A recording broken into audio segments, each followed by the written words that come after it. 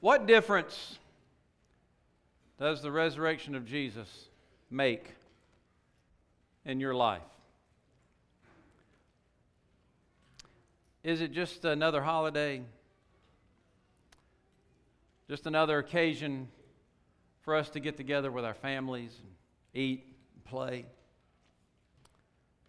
Just another excuse to buy some new clothes? Maybe go to church because it's Easter?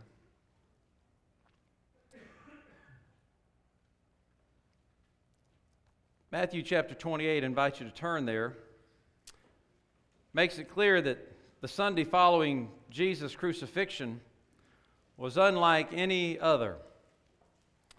And it happened on the first day of the week. Matthew 28:1.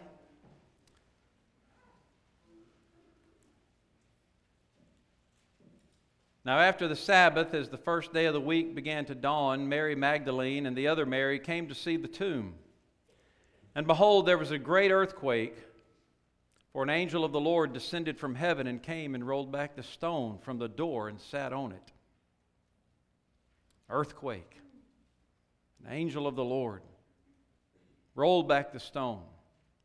His countenance was like lightning. His clothing as white as snow. Imagine the scene that first Easter morning. And the guards shook for fear and became like dead men. But the angel answered and said to the women, "Do not be afraid, for I know that you seek Jesus, who was crucified. He is not here, for he is risen, just as he said. Come, see the place where the Lord lay, and go quickly and tell his disciples that he's risen from the dead. And indeed, he is going before you into Galilee. Here you will see him. Behold, I have told you." What difference does the resurrection of Jesus make in your life? Imagine those first followers of Jesus, those predecessors of ours. Mary Magdalene, the prostitute, that's what she was. She was a woman of the street. She had slept with many men. She was possessed with demons. Jesus cast out those demons and healed her soul and gave her life. She was there at the cross watching the blood pour out of her Savior.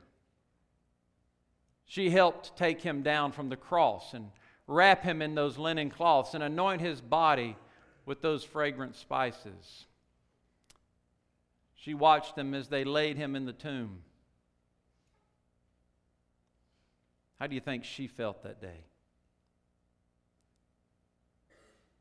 What difference did it make that Jesus arose on Sunday morning to her? What if he would have stayed dead? What would that have meant to her? Think about Peter, that bold disciple, the one who was always stepping forward, always opening his mouth and putting in his foot. But he was also bold in his faith. He's also the one that stuck that foot over the side of the boat and walked on the water, wasn't he?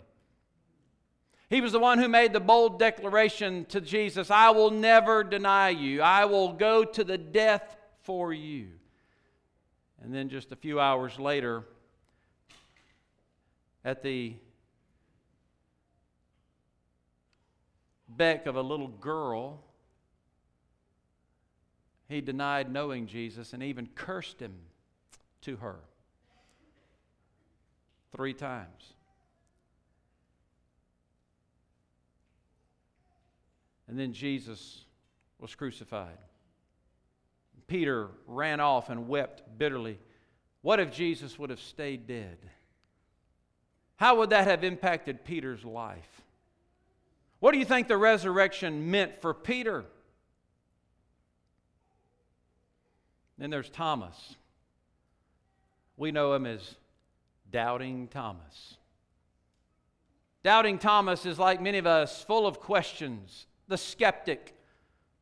And even if you're not skeptical, you're still a lot like Thomas because you're full of fear and doubt. Because what you believed in and hoped for and trusted in and followed for 3 years is now dead and buried. And now you get news that he's resurrected, that some women have seen him alive, and in that day and age, the testimony of women did not count. Did you know that? So could Thomas really believe? Doubting Thomas. Thomas said, if I don't see with my eyes and be able to touch the prints of the nails in his hands or the spear in his side, then I will not believe. What do you think the resurrection, how it impacted his life? What if Jesus would have stayed in the grave? Luke and Paul, in their writings in the Scripture, give some bold perspective on the post-resurrection appearances of Christ, that he presented himself alive, the Bible says in the book of Acts, Luke records, presented himself alive after his suffering by many infallible proofs, being seen by them for 40 days and speaking of the things pertaining to the kingdom of God. And Paul adds that he was seen by over 500 brethren at once. All these believers, all these followers of Jesus who knew he was crucified, 500 plus the 12 plus many others. There were perhaps several thousand followers of Christ. Now he's in the tomb. What difference do you think it made in their life that Jesus was resurrected? Or what if he would have stayed in the tomb? So the question is, for us, we know from Scripture that it made a difference in their life. Right? Peter, take him for example, was restored by Christ. 3 times he asked Peter, do you love me? 3 times Peter said, yes, Lord, you know that I love you. The same amount of times that Peter denied Jesus, Jesus affirmed and called Peter's love on Peter's love. Peter went on to be filled with the Holy Spirit and preached the first sermon after Pentecost at Pentecost, and 3,000 believers were added to those original several thousand. Then he preached again shortly thereafter, and 5,000 more were saved. Do you think the resurrection of Jesus Christ made a difference in Peter's life? Do you think it changed him? Do you think it radically re-altered the direction that his life was going? So what difference has the resurrection of Jesus Christ made in your life?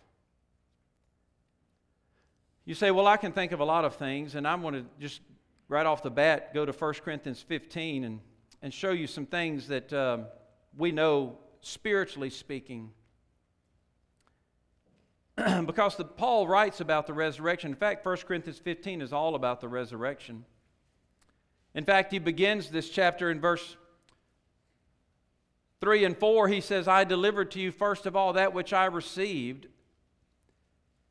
Now, Paul's life was changed by the resurrected Jesus Christ. Paul was Saul. Saul was the Christian persecutor. Saul was the one on the road to Damascus. He had papers in his hand to arrest Christians. He had done so. He is the one that held the coats of the men who stoned Stephen, the first martyr for the faith. Paul gave his assent to them. Paul was actively involved in persecuting and imprisoning and killing Christians. And now he's changed by the Jesus Christ stepping into his life on the road to Damascus. Changed him forever. Changed the course of his life. Changed what he did. And this is what Paul said, I'm delivering to you that which I received. Christ died for our sins, according to the Scriptures, that he was buried, and that he rose again on the 3rd day, according to the Scriptures. Verse 12, now if Christ has preached that he has not been raised from the dead, or if Christ has preached that he has been raised from the dead, how do some among you say that there is no resurrection of the dead? But if there is no resurrection of the dead, then Christ is not risen. And if Christ is not risen, then our preaching is empty. And your faith is what? Empty. Yes, and we are found false witnesses of God because we have testified of God that He raised up Christ, whom He did not raise up, if in fact the dead do not rise. So Paul says, here's the difference it makes. If Christ is still dead, then our preaching is empty. Our faith is in vain. You see, faith without a real object is empty. And if Christ were still in the grave, then we have no real object of our faith. And that's what sets our faith and our religion apart from every other. Every other faith in the world can go to the tomb of their founder, and there he is. But when we go to the tomb of our founder, he is not there. He is risen. Our faith has an object. If Jesus were not risen, then we're false witnesses. We said he's risen. But if he's not, then we're liars. And then he says in verse 17, this is powerful. And if Christ is not risen, your faith is futile and you are still in your sins. Yes, Jesus died on the cross and shed His blood for our sins, but had He not risen, we would still be unforgiven. That's what the Scripture says. We needed His death. We needed His burial. And praise God, we needed His resurrection to be saved. It is not one piece of the gospel. That is the full gospel. The death, the burial, and the resurrection of Jesus Christ. Now, here's where the water hits the wheel. I would imagine that 100% of us, the reason you're here today, is because you give and you agree with that. Am I right? You agree with that. Let me tell you a story that I read this week, and actually last week in Decision Magazine, the magazine by the Billy Graham Evangelistic Association. Told of a man by the name of Abdu Murray. He is, by the way, the North American director for Ravi Zacharias International Ministries. Some of you listen to Ravi Zacharias. He's also a lawyer and a former Shiite Muslim. He says, I thought Islam was true and that people should believe true things and not false things. So I would engage in discussions with anybody who would listen. Now listen, here's a Muslim man. He believes with all of his heart that Islam is true. Just like you believe that Christianity is true. Who's right? How do you know that what you believe is the truth? Can you prove it?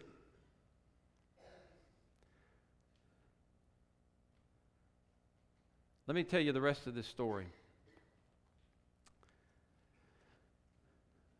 Murray studied enough Christian doctrines, such as the Trinity and the death and the burial and resurrection of Jesus, just enough to be able to debate Christians.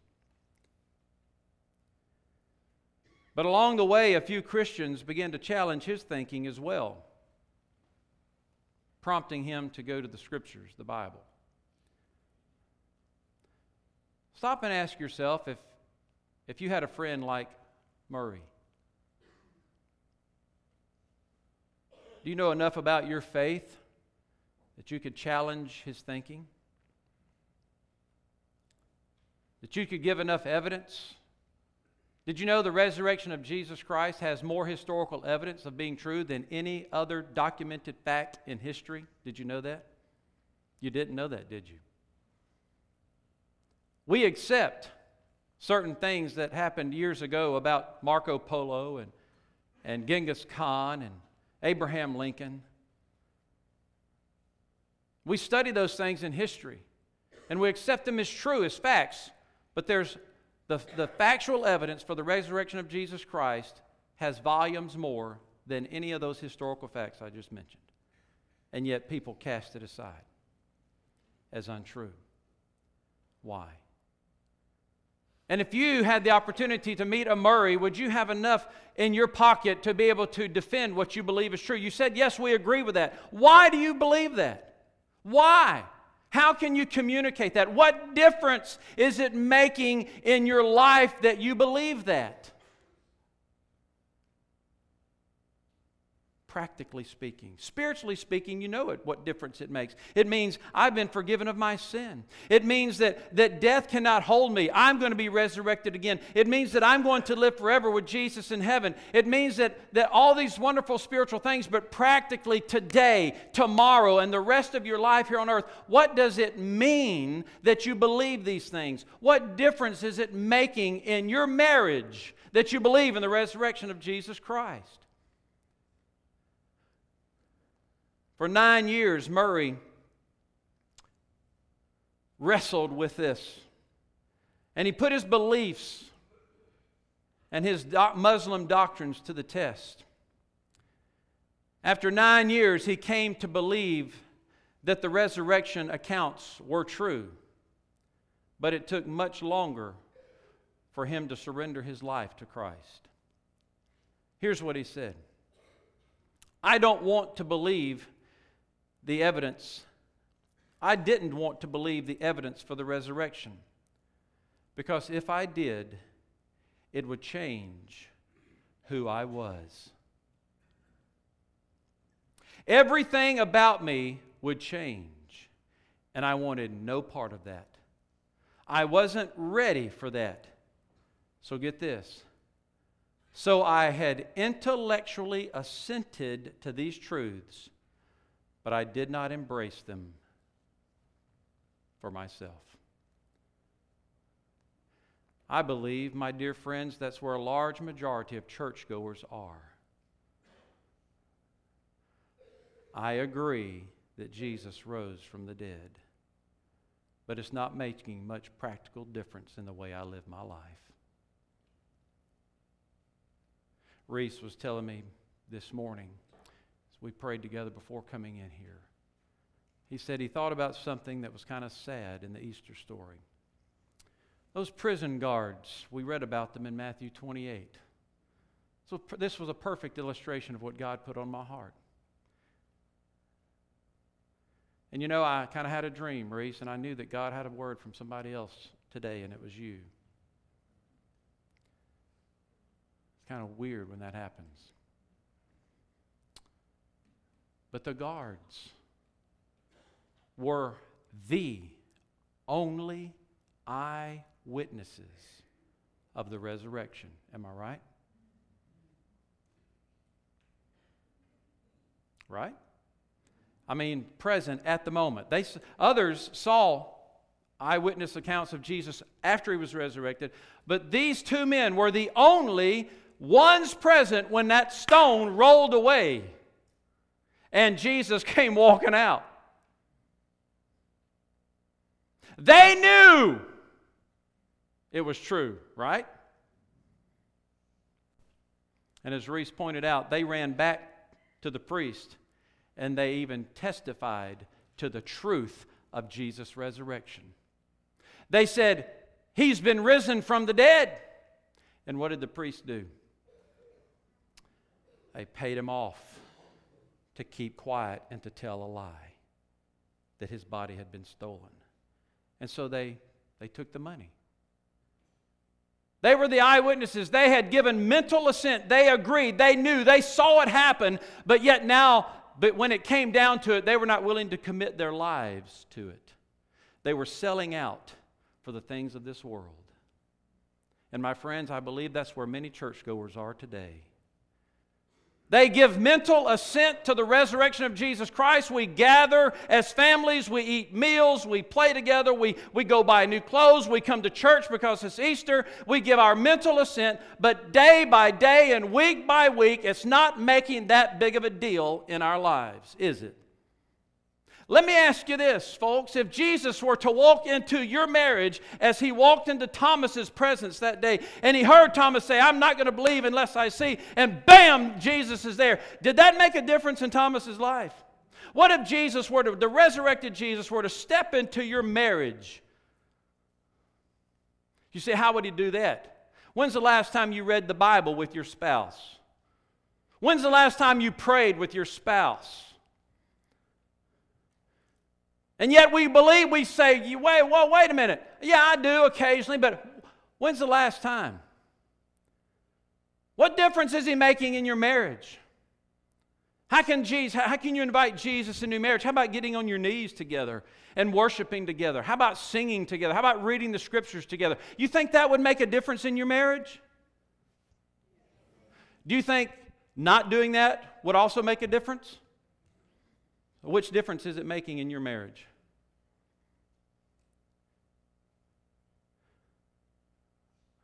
What if you're in the middle of a heated argument with your spouse? Bam, Jesus walks in. I swear Thomas was. I ain't going to believe it unless I say, bam, there he was.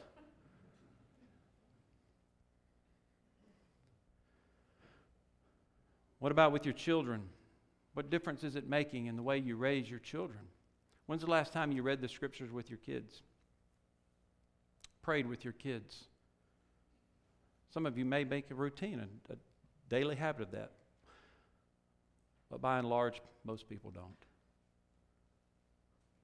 How do you invite Jesus into your family? Are you reading the Word with them? Are you praying with them? Are you encouraging them? Again, in the middle of a fight with your kids. Nobody has those but the preacher's family. I understand that. But you're in the middle of a fight and Jesus walks in. How do you introduce Jesus in the middle of a fight? You say, that's ridiculous. You don't. Well, that's your problem. You know, I'll give you, for instance, Andrew was a little one, and he wouldn't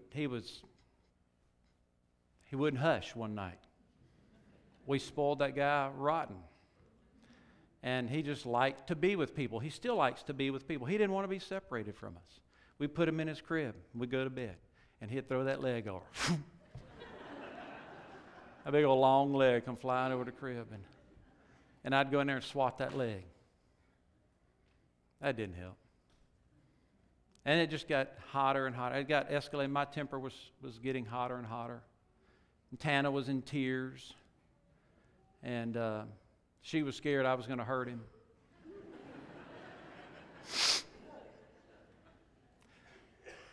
She said, Lee, let's pray.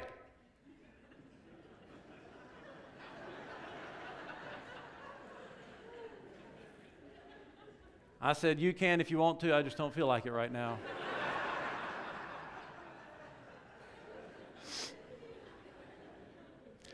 Anybody ever been there? I didn't pray. She prayed. The boy laid down and went straight to sleep. And I had an anvil on my chest. Because I was supposed to be the spiritual leader and invite Jesus into my life and my family. The resurrected Lord Jesus. And I certainly wasn't acting like him that day. What about your money problems? Anybody got any of those?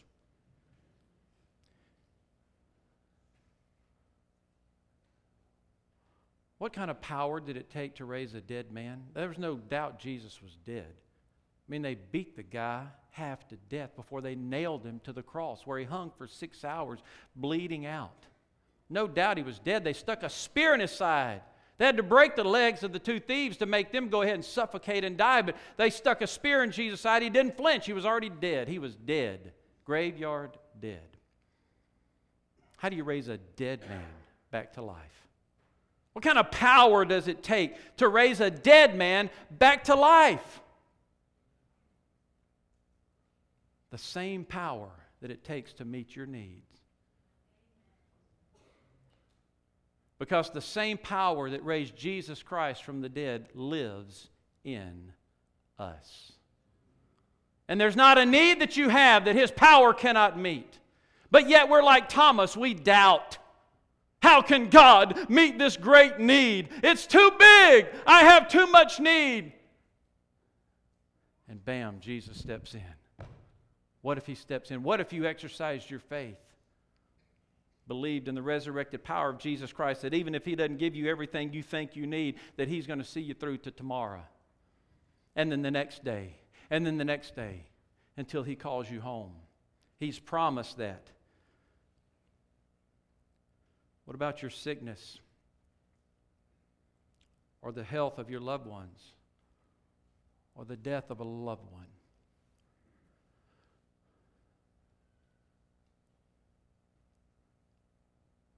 What difference does it make that Jesus rose from the dead when you're facing a terminal disease?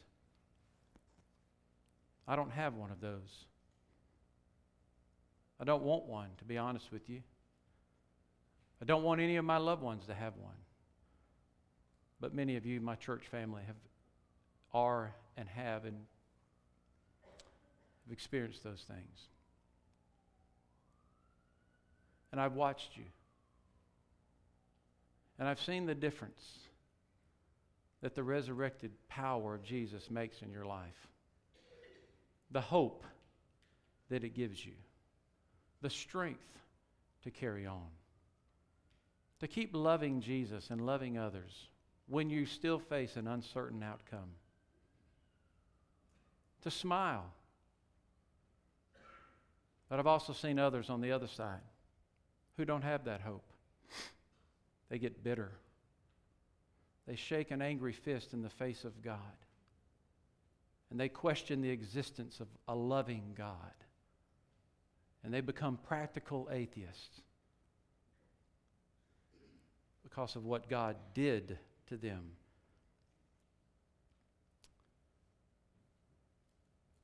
What difference does Christ make in your sin? Now we're all sinners, aren't we? Just because I stand behind a wooden thing called a pulpit doesn't mean I'm not a sinner and that I haven't sinned.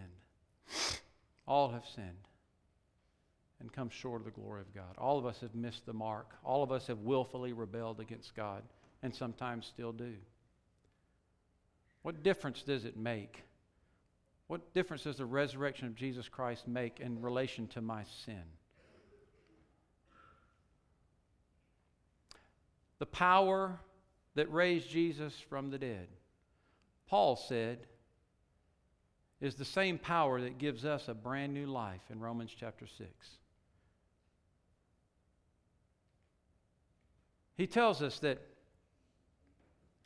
our old man was crucified, our old sinful nature was crucified with Christ and was buried with Christ so that we could be raised to walk in newness of life. You see, the difference that the resurrection of Jesus Christ makes in relation to my sin is that I no longer have to live in that. I no longer have to walk in sin. The same power that raised Jesus from the dead lives in me to overcome sin and temptation.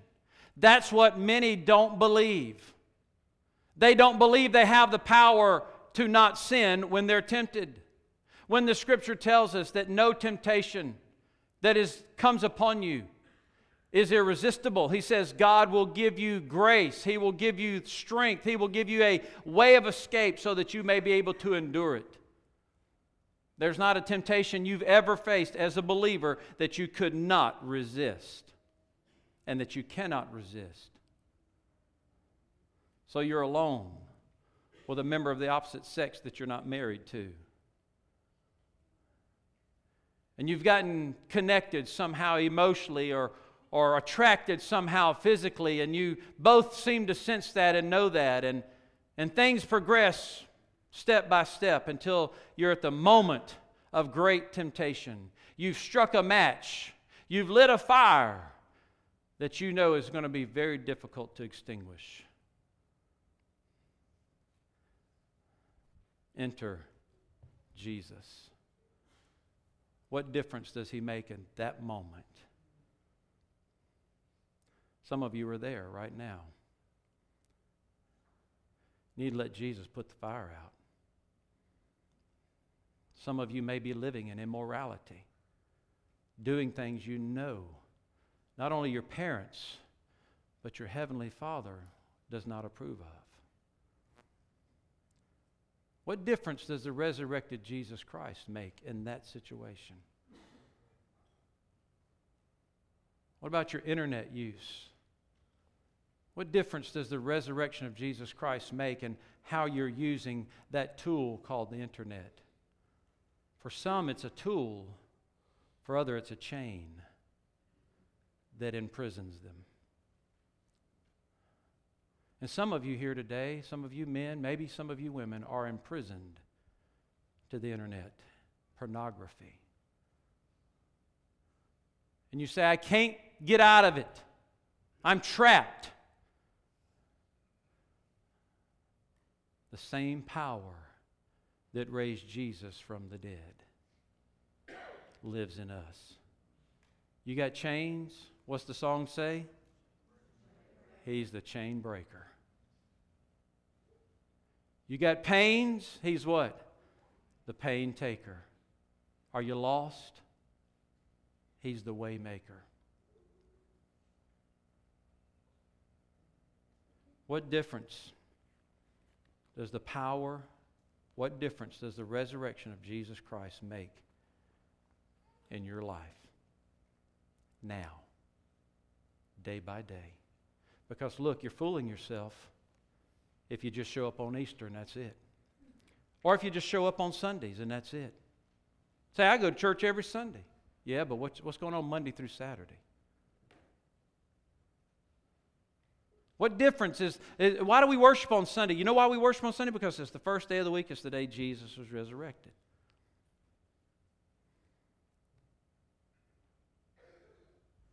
It's the resurrection that draws us together every Sunday. But if it's just because we're coming, because it's Sunday, and just because we're giving our mental assent and our agreement to it, but it's not changing our lives. You see, this man Murray, he knew it. He mentally committed to it, but he wasn't ready to give his whole life and surrender because he knew it would change him.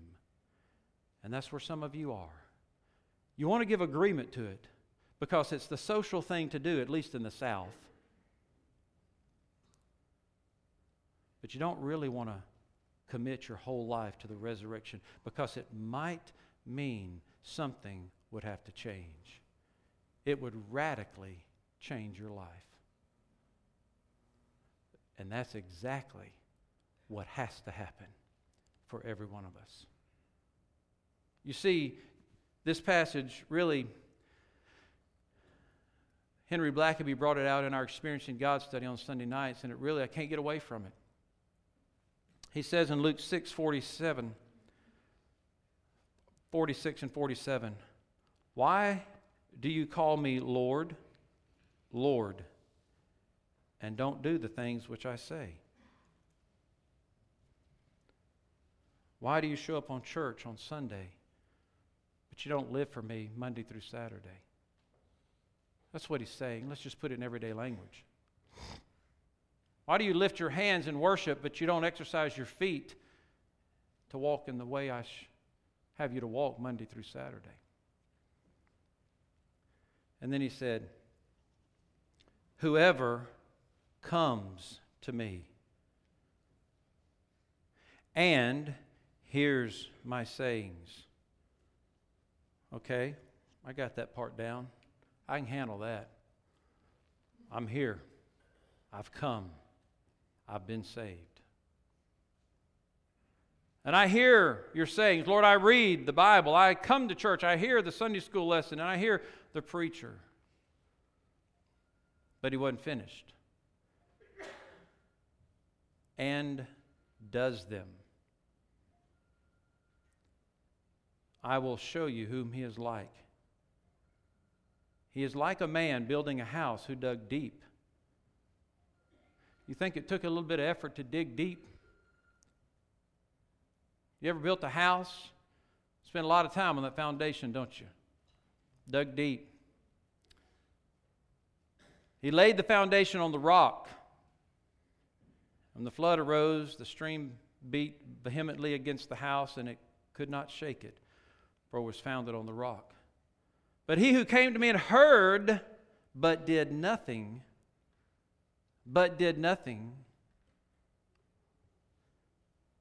is a man like a man who built his house on the earth without a foundation, against which the stream beat vehemently, and immediately it fell, and the ruin of that house was great. You see, some of you are like the guards.